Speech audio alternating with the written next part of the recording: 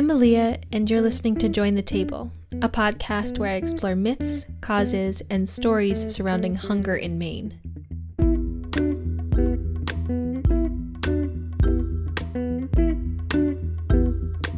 Can you ask for help and still be independent?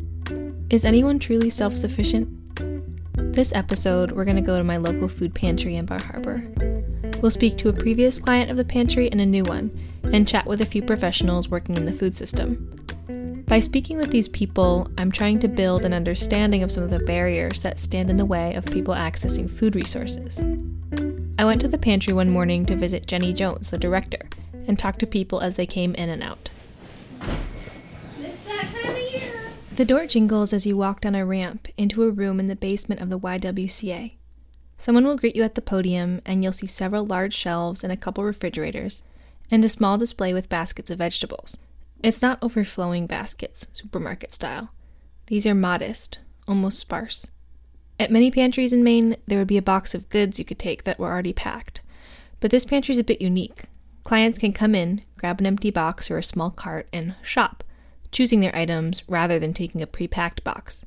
The pantry is also unique because it has a fridge that stocks meat and dairy, and they offer a small selection of fresh produce. You holler when you need help, sir. An older woman came up to Jenny, who was standing at the podium you see as you enter the pantry. Hi, how are you today? I've never been here. You're new to us?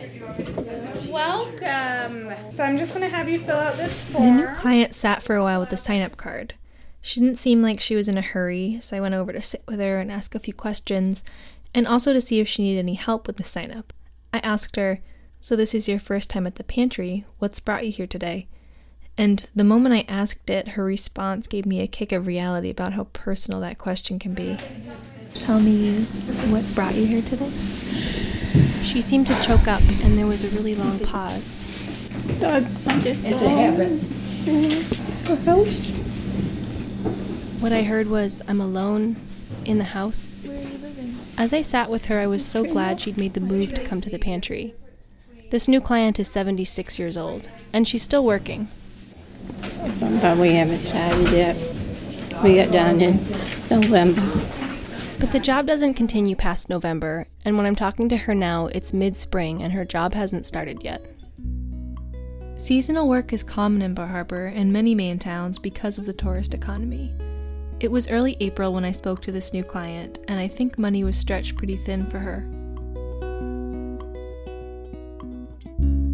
The rate of people who are food insecure in Maine, in other words, people who don't always know where their next meal is coming from or if it will be enough, has been elevated around 16.4% for many years in Maine, making Maine 7th worst in the nation in food insecurity. While Bar Harbor, where the pantry is located, only has a year-round population of about 5,000, people come from many surrounding towns, some traveling quite far because they either don't have a pantry near them or they need to come to this one because of the variety of food offered. Many other pantries in Maine can't offer that. They don't have the funding. Here's Jenny, the director. For the whole year of 2017, we saw 405 households, and that was about 920 individuals, so almost 1,000 individuals.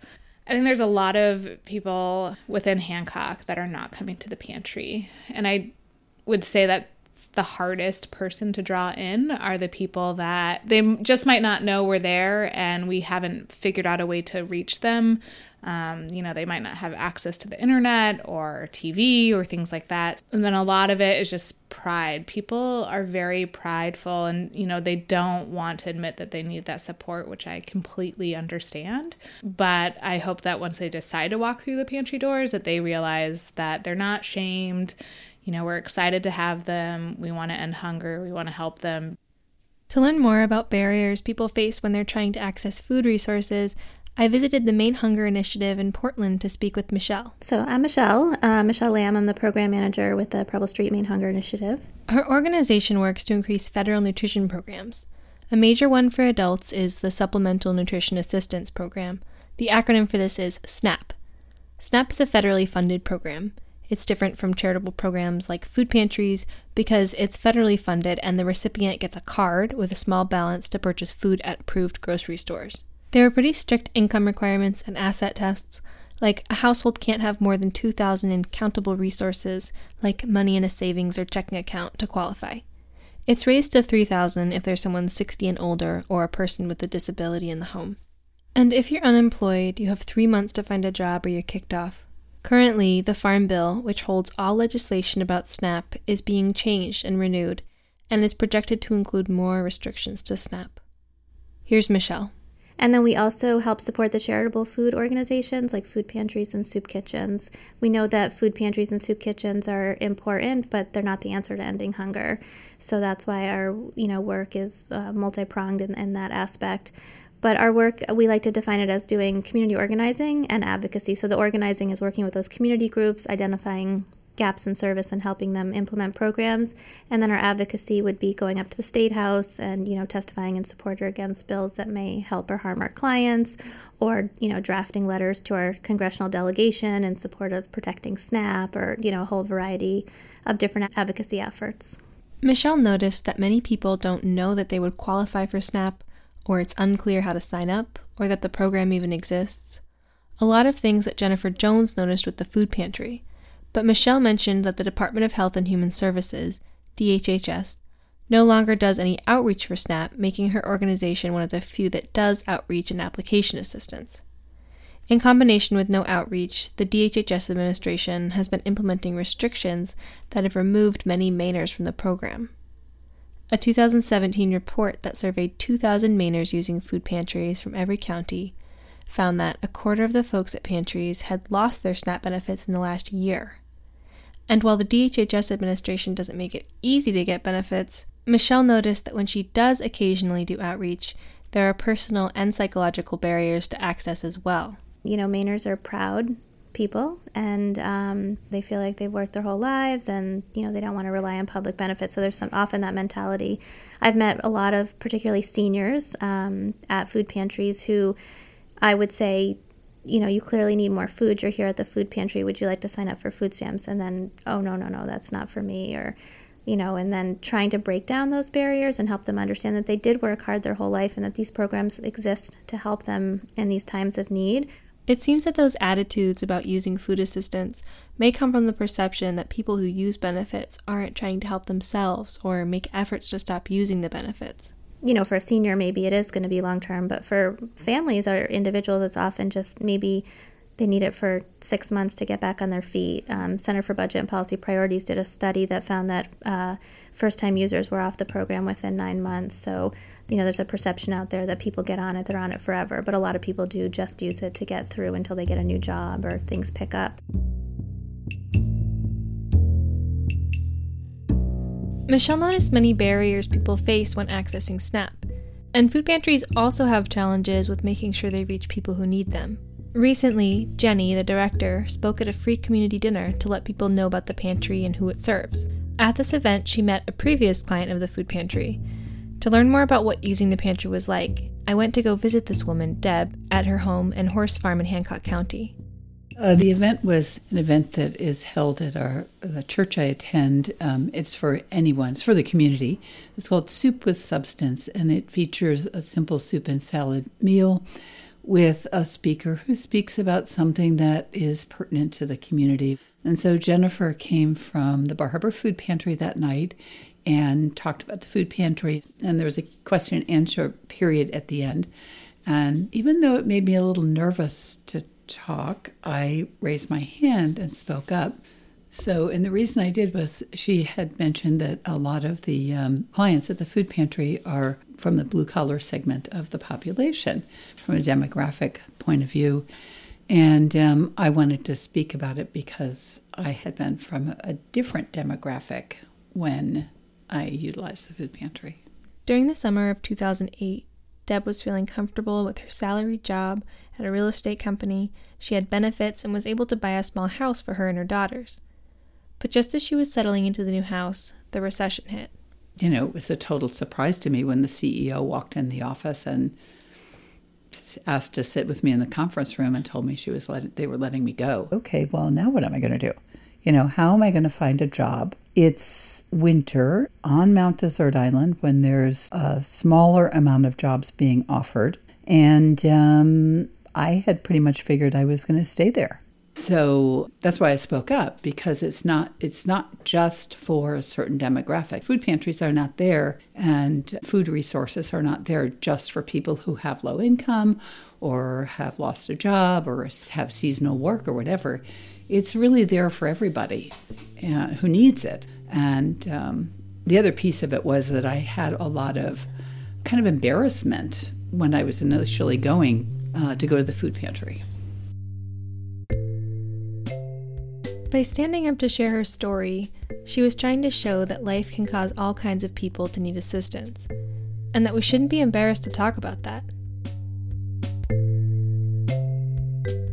When I was visiting Deb, I came into the kitchen and she was flipping through a cookbook. I'm looking for the roasted root vegetables and curry sauce that I'm going to cook tonight. Obviously, you can make roasted root vegetables out of anything, but I really like this recipe because it has some root vegetables that people usually don't use, like rutabaga and turnip, and parsnip too. But when Deb lost her job and her limited income from unemployment went to, mortgage and bills and day-to-day paying for insurance and car and family and everything, she said it was really hard to find the money for food. And when she was supplementing with food from the pantry, she said her diet changed. It can be really challenging to purchase fresh fruits and vegetables with limited income. She does recall getting creative. You got to select 7 canned vegetables, at that time. And I don't really like a lot of canned vegetables, like canned peas and canned beans and things like that are not very appealing. But one of the things they had in the cans was corn. So I always got corn, and usually we had corn, chowder, and a salad was one of our meals almost every week. There were other pieces that were harder to get creative with. I didn't feel as healthy. I mean, the other piece was pasta. We did a lot more pasta dishes. So there was a lot more carbohydrate in our meals than normally I would have planned. But it was really hard to cook and provide the way that I liked to, a way that I felt more nutritious. And this is one of the challenges with modern hunger. Sometimes it doesn't mean the person is literally starving, though it can, but they may only have access to the kinds of foods that contribute to diabetes, heart disease, obesity, or cancer, or they might not be foods that feel good or nutritious to the person. Fresh fruits and vegetables can be harder to find in the stores in places where poverty is highest, and they're generally just plain more expensive than their canned or processed counterparts. So processed foods that are high in sugars, fats, or sodium are often the easiest to find at the pantry, or the easiest to access anywhere. After I sat with the new client, the elderly woman who you met before who was a first-time pantry goer, I asked if she'd like to shop together. Would you like someone to shop with today? I don't need that much, just a few things. What are you looking for? I've got enough canned goods. I don't need canned goods. What sounds really good to you? Some carrots, maybe. We got carrots. We went to go find her some carrots and other produce to supplement the canned food she had at home, which is something that many pantries are not able to do for their clients. Even for this new client, there were only small lunchbox-sized packages of baby carrots.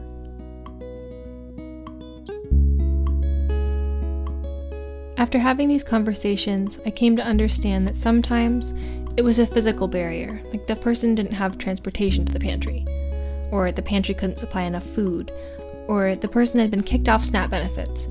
But sometimes it was a more nuanced or psychological barrier. People didn't know about food resources. Sometimes they were accessing them but still feeling like they couldn't get proper nutrition, or they're embarrassed to use them because of the prevalent belief that people who access food resources are not pulling themselves up by their bootstraps because they've made bad choices or they're not a hard worker. I'm still left with questions about why these attitudes persist. So I went to go talk to someone who's worked on these issues a lot. I'm Jim Hanna. I've been working in the food system since the early 90s in a number of positions. Currently, I'm Executive Director of the Cumberland County Food Security Council.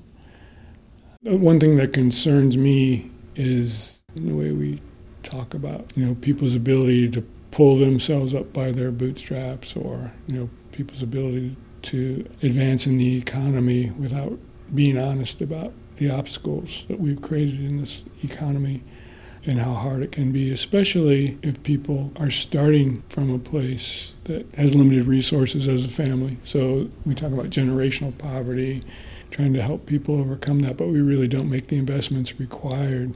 We don't acknowledge the history. For example, particularly African American people who families were enslaved 150 years ago. We haven't taken the steps to support folks' ability to build up family income or net worth. The Federal Reserve puts out a study every 3 years about consumer finances. In 2016, the study found that the median net worth of a white family is 10 times higher than that of a family who's African American as defined by the census, and 8 times higher than a Hispanic or Latino family. So when Jim talks about folks' ability to build up net worth, he's talking about this and how we clearly haven't been able to use public policy to transcend this inequality. Net worth, by the way, is the total of someone's assets minus their debts or expenses. But there's another major inequality that perpetuates generational poverty for people of any color, and this can be seen in the income difference between the top earners and the bottom, with the top 10% holding 77% of the total wealth in the US and the other 90% of people holding just 23% of that wealth. I mean, I think clearly people enter the race with different places and with different advantages. If you're talking about your life and make an analogy between your life being kind of a race and being part of the economy. So I think the most important thing, the most important starting point for that is to acknowledge that. I think what we don't like to do is tell the truth about that, because it makes people who have the advantages feel bad and feel like they feel guilty, feel like they need to pay something back. I don't think that we need to approach it from that zero-sum or scarce resource approach. I think let's just acknowledge that that's the way it is, and that there is enough to bring other people up to the same level of privilege and opportunity. It's not necessarily going to take away advantages from the people, but from the people who are starting a little farther ahead. Let's just bring everyone up to that same starting point and give everyone the same advantage to function in the economy, and I think we will flourish as a people, as a nation. Because when someone is struggling to get proper nutrition, it doesn't just affect that person or even just that community. There's a reverberating effect of the injustice. I think all our communities suffer when there are people when there are kids in our schools who can't learn because their family has limited income and they can't provide proper nutrition. Every kid in that classroom is impacted by that, and by that child's inability to fully function in the classroom. And then, our economy suffers when that child grows and has had limited success in the educational system and then has to become a member of the economy. So, and have a job that's meaningful and can generate enough income for their household. Those are long-term impacts of us not investing from the beginning in families and children and allowing those structural obstacles to economic success to continue to be perpetuated. Jim's organization is asking for many things to change because hunger and income inequality is such a complex issue. In Cumberland County, Maine, as kind of a long-term goal, they're working to support local food production in the hands of Mainers as a way to build up the economy and provide more quality food to Mainers, as well as more well-paid and meaningful opportunities for work. They also work to support food pantries in any way they can, and to fight for basic income security, so every household can purchase food, and have it be food that the households or individuals choose. Back on Deb's farm, the previous client of the food pantry, we step out of the house for a minute to feed the horses. Oh, wait, I was going to get some carrots. Oh, hi, guys. Would you like a little something? Just put it like that.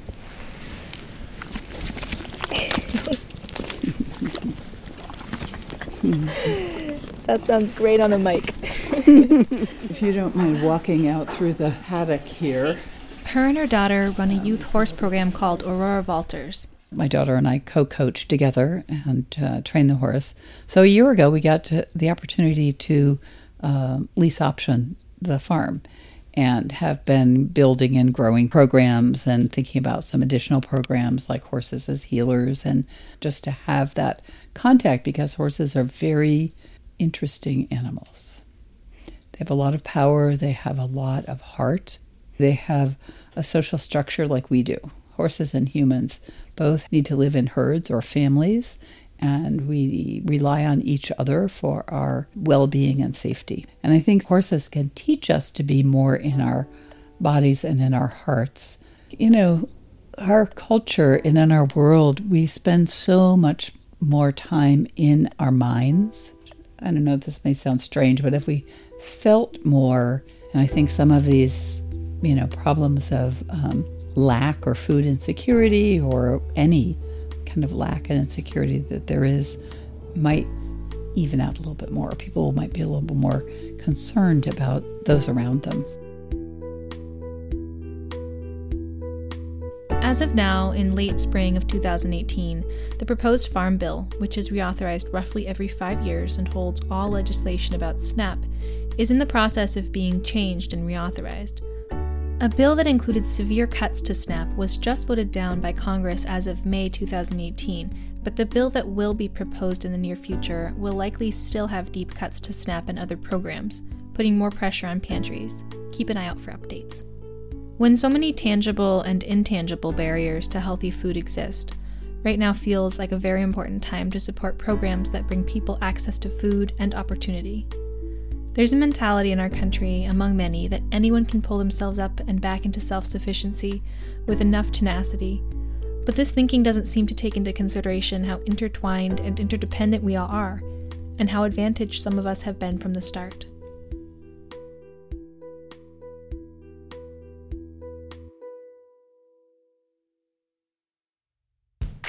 Thank you for listening. Familiarize yourself with your local food pantry by stopping to get services if you need them, to write a check, donate supplies, donate your time. Many food pantries and shelters have websites where donating is just a click away. To help people in need and ease overburdened charitable organizations, support the expansion of government programs like SNAP benefits, previously known as food stamps, and living wages for Mainers. For more information about the study I used, visit federalreserve.org and click on Survey of Consumer Finances. For the extensive report about hunger in Maine that I used, Google Maine Hunger Pains Report. Good Shepherd Food Bank posted the full report online, while Preble Street posted an abbreviated executive summary. Special thanks to Jim Hanna at the Cumberland County Food Security Council and Michelle Lamb at Preble Street's advocacy branch, the Maine Hunger Initiative. Those are two advocacy and policy-focused organizations trying to look at hunger from a multi-pronged perspective. See if there's a local organization who may have an established working group or council that you could join to get more involved with anti-hunger efforts near you. Thanks this episode to Deb Andrews for sharing her story with me. Thanks to Jennifer Jones of the Bar Harbor Food Pantry and the pantry goers who let me hang out there with a mic. Thank you to my project advisors, Courtney Cullum and Nancy Andrews, for your guidance, and Zach Soares for technical support. Thanks to Zach Kendall for composing all the music for the podcast and for production help. And thank you to my academic advisor, Bonnie Tai, for your support. Thanks to Kim Lopez, Emma Kimball, Noah Rosenberg, and Rosensteve Demers for listening to drafts of this episode and catching things I couldn't. Thanks to College of the Atlantic and the Maine Space Grant Consortium for helping me fund this project. Check out the other episodes in this Join the Table podcast series if you haven't already. Again, thanks for listening.